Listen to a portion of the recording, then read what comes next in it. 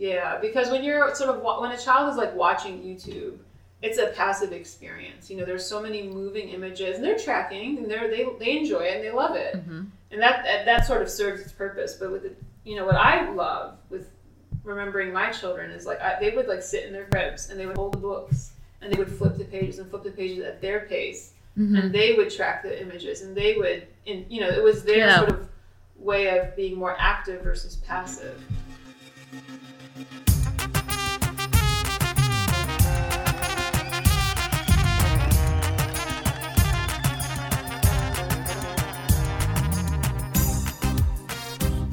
Welcome to this week's episode of the Assyrian Podcast, everyone. It is so good to be with you again. This is Ninorta, and today's guest is a supermom of 3 boys that saw a need for children's sturdy board books within the Assyrian community. Julia Sorishu Rogers worked tirelessly to write farm animals, Khaywatit Khakla, and also my Assyrian language alphabet, Atwatit Lishani Al-Turaya. Julia used a familiar poetic style found in popular English alphabet books that allows for children to broaden their Assyrian and English vocabulary. Julia's own illustrations feature recognizable animals, everyday objects, and memorable images that reflect the Assyrian heritage. Both of these books were written in Assyrian, English, and an easy-to-read transliteration. In this episode, you'll hear how Julia came up with the idea to write these books, and also why she no longer produces them. We hope that this episode will inspire new ideas for teaching the Assyrian language to our children. Support for this week's episode of the Assyrian Podcast is brought to you by Tony Kalogerakos and the injury lawyers of Illinois and New York. If you know anyone that's been in a serious accident, please reach out to Tony Kalogerakos. Tony has been recognized as a top 40 lawyer and a rising star by Super Lawyers publication, and has obtained multiple multi-million-dollar awards. Tony can be reached at injuryrights.com or at 847-982-9516. Support is also brought to you by John Oshana. John is a real estate professional in Arizona and California. Whether you're thinking about buying or selling real estate in Arizona or California, put John's proven track record to work. John's focus is residential, multi-units, and commercial properties. Check John out on Facebook.com/John Oshana Realtor or Instagram at john.oshana. Contact him today at 209-968-9519. And now, here is Julia.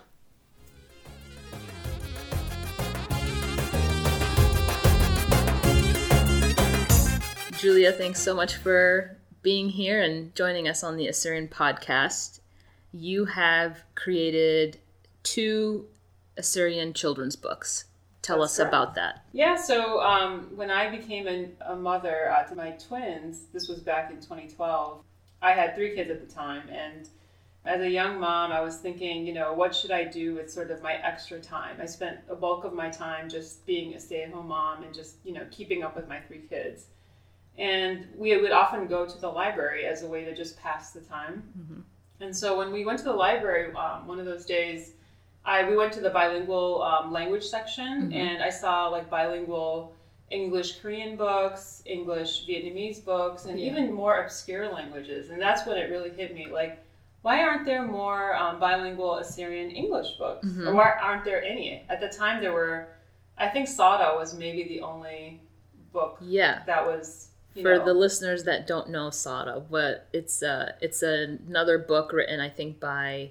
it's by Rommel Benyamino. Benyamino. Yeah, so it means the moon. And it was a really good book, but I think there weren't too many others like that. And I really wanted board books because my kids were very little, and they just destroyed paperbacks. If a paperback came in their hands, they chewed it and, destroyed it very quickly. So...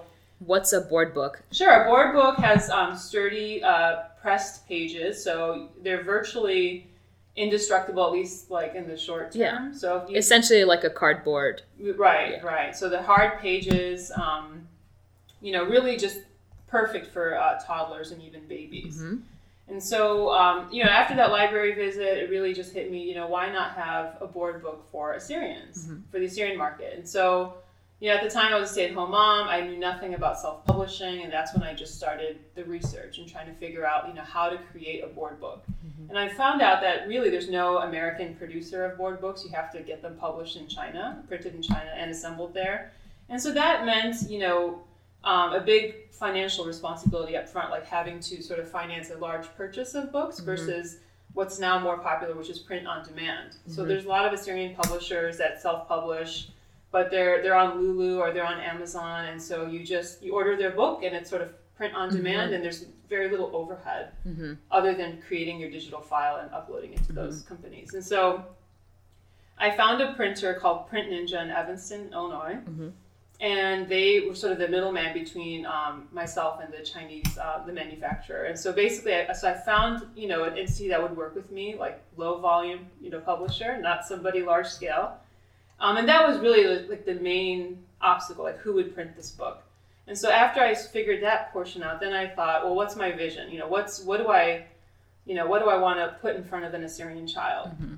And so at the time, I feel like, with babies especially, you always talk about animal sounds, cow goes moo, sheep goes ba. So I felt like Khaywaat al-Khakla, which was my first book, was like the most intuitive, thing to do because every kid is learning animal sounds. Mm-hmm.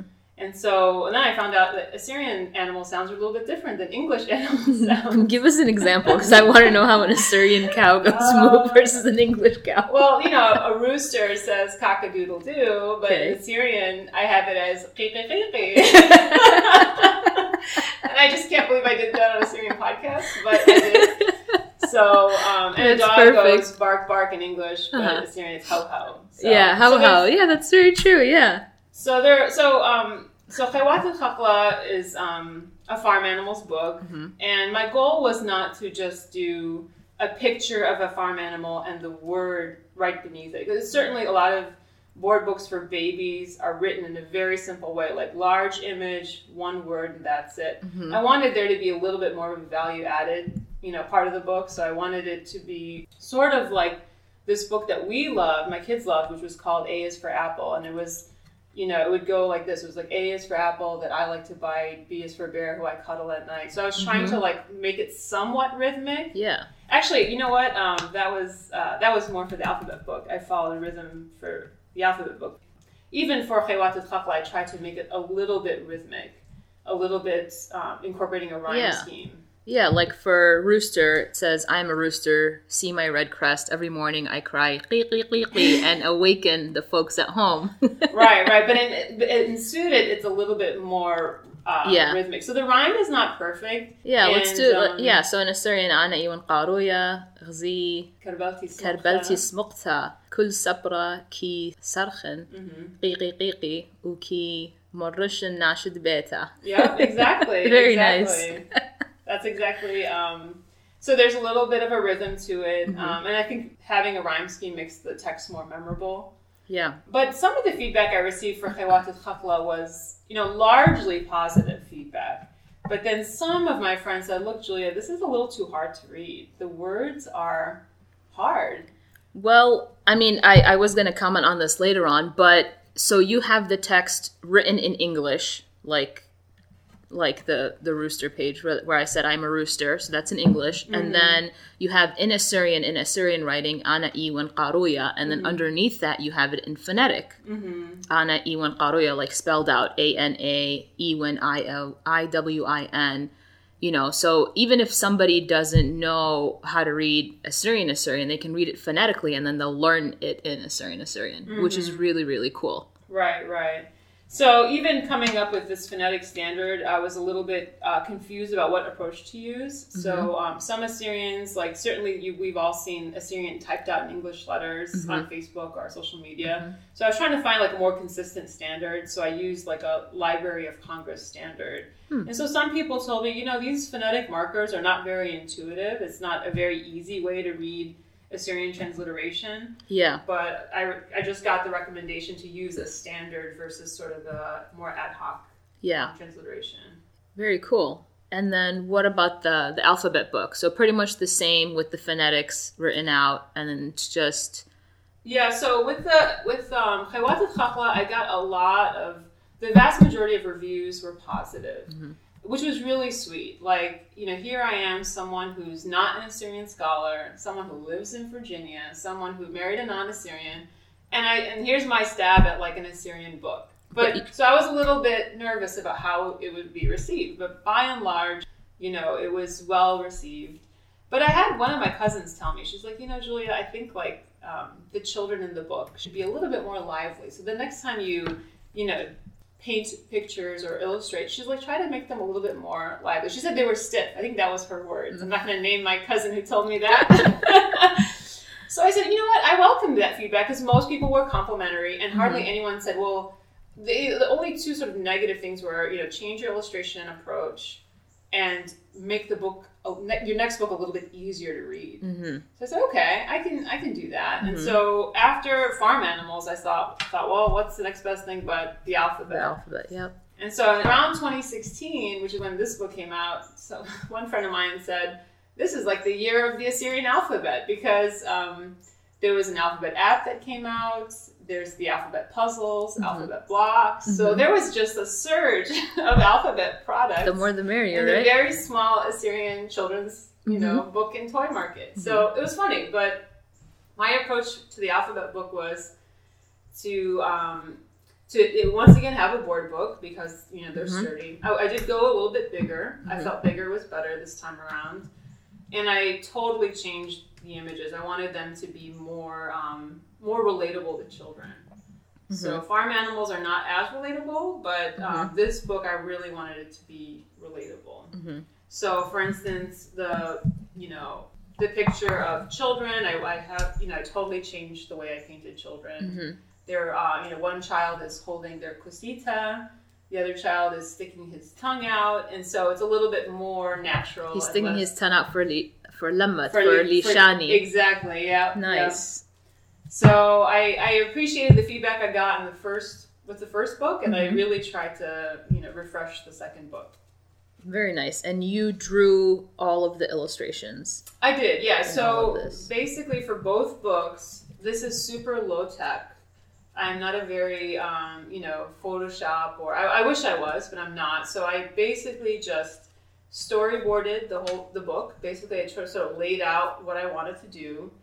Then I sort of tried to pin down the text and clean up the text to make sure everything was grammatically correct and we weren't using borrowed words. That was a very hard part because we have a lot of borrowed words in our language. Yes, we do. And so after storyboarding and pinning, getting the text edited and sort of locked in and confirmed by editors, then I painted each picture and then I scanned the pictures, uploaded it to InDesign, and then added the text underneath. Okay. So it's not like I used a really cool software application to do this. Gotcha. Super low tech. What I found really cool was at the back of both books you have reading tips for babies, what to do, for toddlers, for preschoolers. Can you kind of go into a little bit about that? Sure. So for the alphabet book, my editor, I had several people look at this book to give me feedback. My primary editor was Rabbi Michael Yonen of Mar Yosef Parish. And so he said, Julia, why not just do, let's say for Chabusha. He said, why not just draw Chabusha, like one apple, versus what I did, which is draw a little girl holding an apple, and then there's several apples next to her. And so I said, well, I don't want the book to be too simple, like Chabusha, one apple, and then the word Chabusha underneath, and then the text. I wanted the child to sort of look for the Chabusha. Where is the Chabusha on the page? Yeah. And so the child will sort of see, like, oh, the girl is holding one. Yeah. And then maybe as the child gets older, maybe when they're 2 or 3, they're counting the apples. So I wanted the book to also have a counting aspect too. So for same thing for Zaya, which is chicks. Yeah. I didn't draw one chick. I drew 3 with the hope that the child is not only learning the word. Zaya. Exactly. Yeah. Exactly. And then counting them. Yeah. So and that's what we do with my kids. We constantly were counting. And so I tried to incorporate that in the book. So that's where I wanted the book to sort of flex and be appropriate for a baby. and then toddlers and then preschoolers. And as you know, as a child becomes more sophisticated, they can like count. They can look for background images. Mm-hmm. So for instance, for the page for Habawa, which is for the letter He, I drew a bumblebee. Mm-hmm. I wanted the child to sort of see, oh, look, there's a little bumblebee in the picture too. Mm-hmm. So Dabashem. Yeah. So a lot of thought yeah. went into the details of creating these books. And really, the challenge for Atwatat Lishan Al Soraya was, yes, I made the book bigger, but I was trying to not crowd the book with text. Mm-hmm. And that becomes challenging. I didn't want it to be text heavy. I wanted the pictures to pop. Yep. So the layout was actually really, really tough. Mm-hmm. And again, I'm not a graphic designer. I'm not like super good at these things, but that's what I really focused on. So I wanted the Assyrian word to be prominent, the transliteration to be underneath, and but mainly I did not want to compromise with the pictures. I wanted the pictures to pop because really that's what children are drawn to. Yeah, that's true. They look at the picture more than they do the words. Yeah, and then they'll learn the words by looking at the picture. Exactly. Like memory. And I did get a few pictures of kids reading my book come in through Facebook. I probably got like 5 or 6. Mm-hmm. And one of them, I think it was from Elaine Elkas, who created the Assyrian puzzle. I don't know if you're familiar with that. Mm-mm. It's a wooden puzzle. It's really neat. I've seen that. Yeah. So her child really liked this page because she would, mimic sticking out her tongue. Oh, for Lishani? For Lishani, yeah. For Lishani. Yeah, exactly. So, and children do that, like very young children mirror full images. So they do. When I got that picture, I felt validated. I was like, okay, great. This played out as intended. And for Nuine, for fish, I used sort of like the Finding Nemo clownfish. Yeah. So I tried to increase the relatability. Mm-hmm. So I'm happier, far more happier with Atwatat Lishani, Atraya versus Khawatat Khapla. Khawatat Khapla was a bit rough, but still very well received in the community. Yeah. Well, you're also not like is for a qubra, but you also like write out is for a qubra that is escaping the cat always, like biriyaqa min qatu hammasha. So they're not just learning qubra, they're learning qatu, and they're learning other words as well, like within the illustration. Right, exactly. And so I color coded the word that's being taught on the page so that whoever's reading the book can track the word from written Assyrian to the transliteration and to just, I would say, just a regular English, English version of our word. Mm-hmm. And so, here with Spadiate, for the page for pillows, put in a little lamasu in the background, like that's a typical Assyrian home. Yeah, but again, I didn't want to overload my pictures, so. For instance, for Shimsha was tough for me to draw because if you look at a children's book, sun, the word sun is not, it's usually like a yellow ball smiley face. It's sort of like very simple graphics and, but I was like, well, my book is more natural. It's not like sort of, like clip art or like, so I figured, well, I don't want to make it too abstract or too literal, so I figured this would be appropriate, which is like, for those who haven't seen this page, it's a picture of like 2 zebra on sort of a savanna, and there's like a bright sun, but it's not like a perfect little sphere with like perfect rays sticking out. Yeah, and so this is one of my favorite pictures.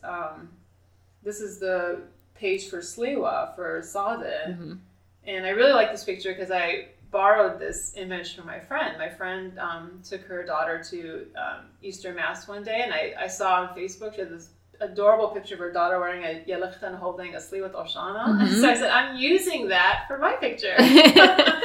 So but I really like this picture because it ties in our culture. It's not just sliwa, which is, I guess a more literal book would just be a sliwa and that's it.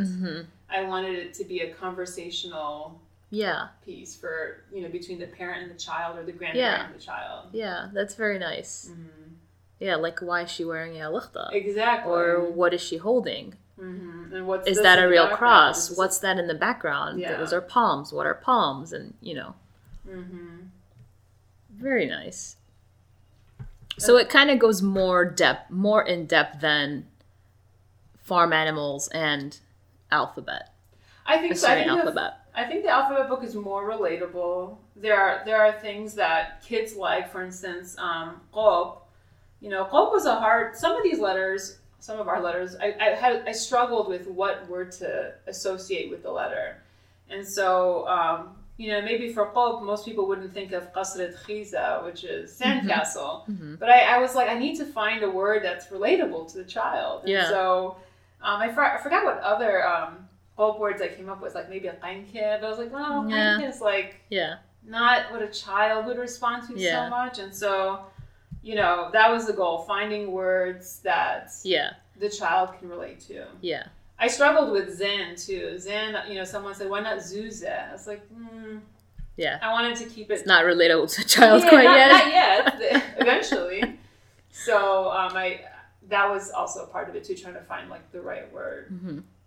And so, of course, I included some, Christian themes. And so for Resh, I really like, Raya Tawa, the Good Shepherd. Mm-hmm. Especially because this is such a gentle, picture of Christ holding a sheep. So, who helped you, bring these books to life? I hope I remember everyone because it has been a while, and I definitely received a lot of help. Especially because, this was not easy for me. I'm not an Assyrian linguist or scholar by any measure. I just had more of the vision. I knew what I wanted, but how to get there was really tough. Yeah. So I would say definitely Rabbi Michael Yonan, Elkanah Michael Yonan. He was awesome. I saw him on AMB once years and years ago, and I sort of tracked him down, and he said, "Absolutely, I'll help you." He was so generous with his time, and we would I would send him a printed copy, and he'd mark it up in red ink and mail it back to me. So. When I got it back, it was covered in red ink. It was almost everything was wrong. Yeah, exactly. I felt like I was in school again. But it was worse. It was worse than everything lots of corrections needed. So Rabbi Michael helped a lot. Dr. Eden Nabi, of course, through the Nabi Fry Assyrian Fund for Culture, she provided funding for both projects, both books. My dear friend, Dr. Alda Benjamin, she was very, very, not only did she help with editing, but she was pushing me, do it, don't let this project go. She was a motivator. And so she edited, but also motivated, because I certainly wanted to give up at some points. Well, this is a little too hard, it's a little too much. And I also, Dr. Ramina Judju helped a lot too. I think it was for the Atwat Lishani book, and she helped with providing some edits too. So I definitely leaned on experts to make sure the text was correct, and I found out I can't believe it's this hard to write in English, in Assyrian. It's not easy. It's not. No. So I would say, those individuals, as well as my friends, my friends who are new moms, I'd show drafts to them and say, hey, what do you guys like and what don't you like? So I definitely lean on them. Got some feedback from them. And my parents as well. My dad was a teacher in Iraq, and so he helped as well. He helped me with some tips and words to use, words not to use. Nice. If somebody wanted to purchase these books, where would they be able to do so? Well, so I was distributing on Amazon, and I did that through an LLC. I set up an Assyrian Books LLC. But then over time, especially since I transitioned from being a stay-at-home mom to working full-time, I had to sort of confront the decision, am I going to keep my business open or close it? So I ended up closing my business just because there were certain administrative and financial things to keep up with that I just really lacked the time to do. So I had an initial inventory that I personally sold out of. So I'm no longer on Amazon. I've my page is still up there, but you can't buy a book there anymore. And so there are a handful of Assyrian churches that I sold to over the years that may still have copies, but I haven't followed up to see if they still do. So I believe AUAF in Chicago and Lincolnwood may still have copies of Atwat Lishani Al Soraya, but I'm not entirely sure. As well as Mar Andreas in Chicago, Matz Mariam in Los Angeles, and then Maria Josep in San Jose. Okay. So I sold to those churches, but I'm not sure if what the remaining inventory is. Okay. So if somebody wanted to get these books, they would have to go to one of either the AUAF in Chicago or one of these churches that you just mentioned. Mm-hmm. So you're no longer doing this project. I'm not, and part of the problem was it became a time issue, and then the question of keeping up with a business as a sole proprietor of an LLC, which isn't a heavy lift, but it became a little too difficult for me to keep up with. And so I think the more scalable model for creating Assyrian children's books is creating like a nonprofit or, maybe an Assyrian organization should take that up, could take that on, where they have, a team, to include like linguists and graphic designers and, maybe illustrators or whatnot. So I think a team-based approach is better than maybe what I did. Yeah. And so that's why I ended up closing the business. Okay. Which I feel sad about.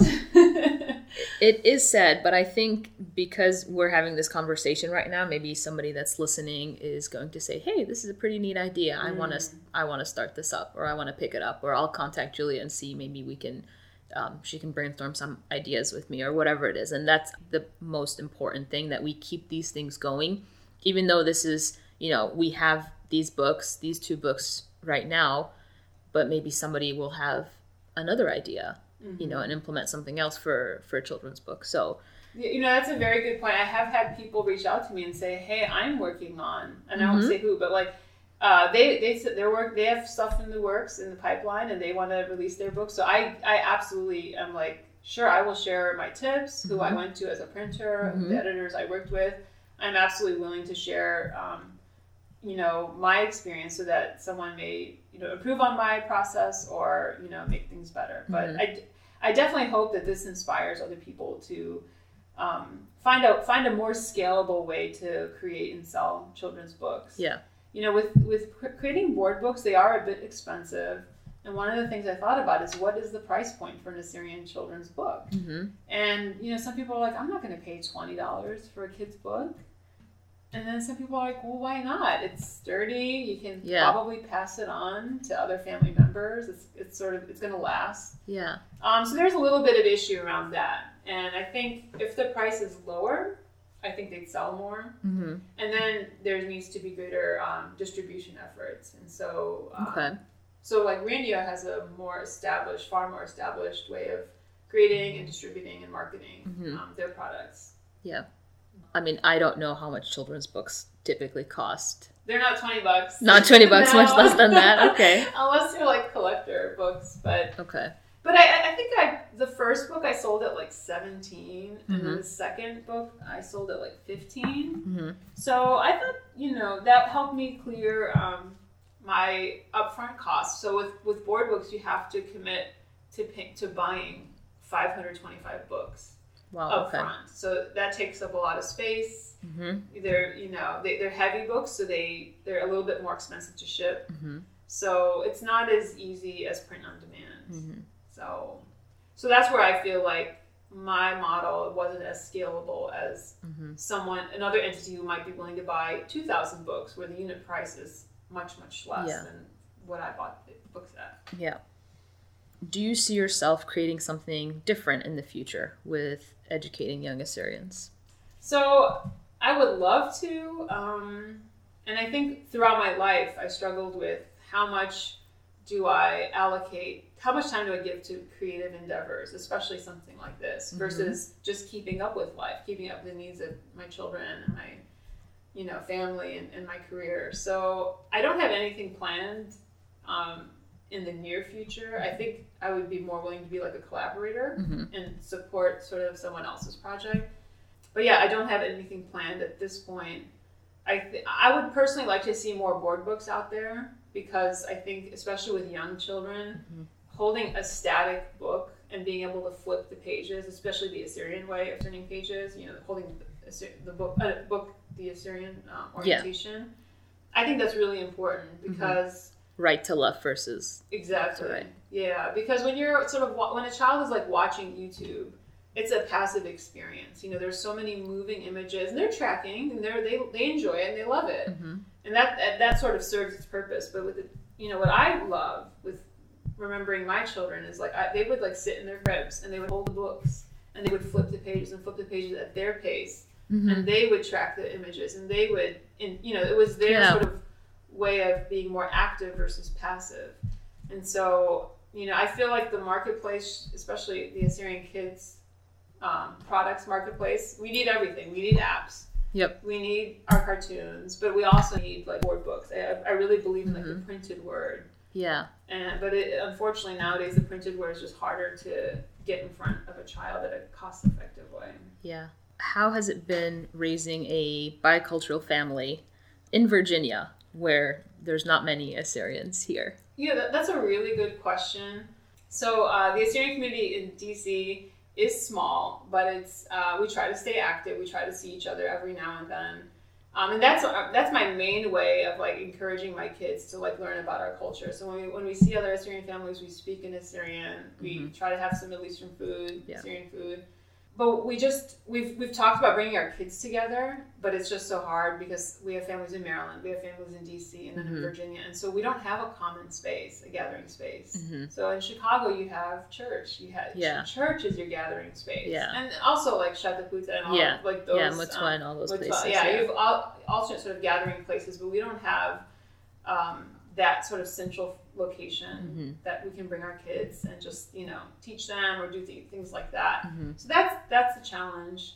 But I am trying to teach my kids about the Assyrian culture, both the civilization and sort of what's going on now, the hardships that we're facing now as a people.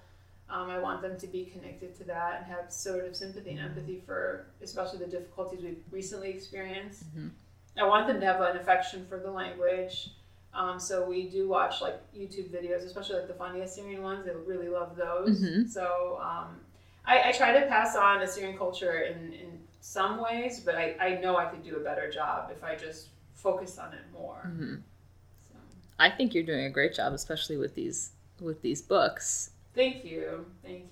And I've had people buy my book from Iowa. And I've always thought, who's buying my book in Iowa? But I think that there are people who are, reconnecting to their Assyrian background. Maybe they're half Assyrian or whatnot, and they're sort of excited about these products. So I was really, really happy to see sort of my book go in places I didn't expect the book to go. That's awesome. What's one thing that you want to say to our listeners? And we have listeners all over the world. One thing to say, wow. It could be more than one thing, but sure. Most important thing. Well, first, I'm glad to hear that Assyrian Podcast has worldwide listeners. I think that's wonderful. I want to make more time listening to it, and I hope people spend the time going through all the different stories and just hearing about all the different Assyrian people that make up our vibrant community. I think it's an incredible resource to have. It's so easy to access. And I think that I just admire what a lot of Assyrians are doing around the globe, whether it's activism, whether it's entertainment and music, whether it's innovating in, business or industry. We often talk about how bleak our, current situation is, especially in Atra and, what's going on politically there. But besides that, which of course is very sad, there are some really positive and wonderful things happening in our community too. We have a lot of very educated and successful Assyrians, and many do give back. Many do support the Assyrian Aid Society and our NGOs. So while we have sort of this sad part of our current state of affairs, there are so many wonderful things happening across the globe that our community is, working hard every day to, educate Assyrians, create Assyrian music, Assyrian art. It's a vibrant time for us at this time. It's a great time to be Assyrian. I think so. I don't know if there was the ideal time, a golden age for Assyrians, but I think this is a good time. It's, parts of it, it's good. So. Yeah, absolutely. Julia, thank you so much for being on the Assyrian Podcast. Thank you so much for having me.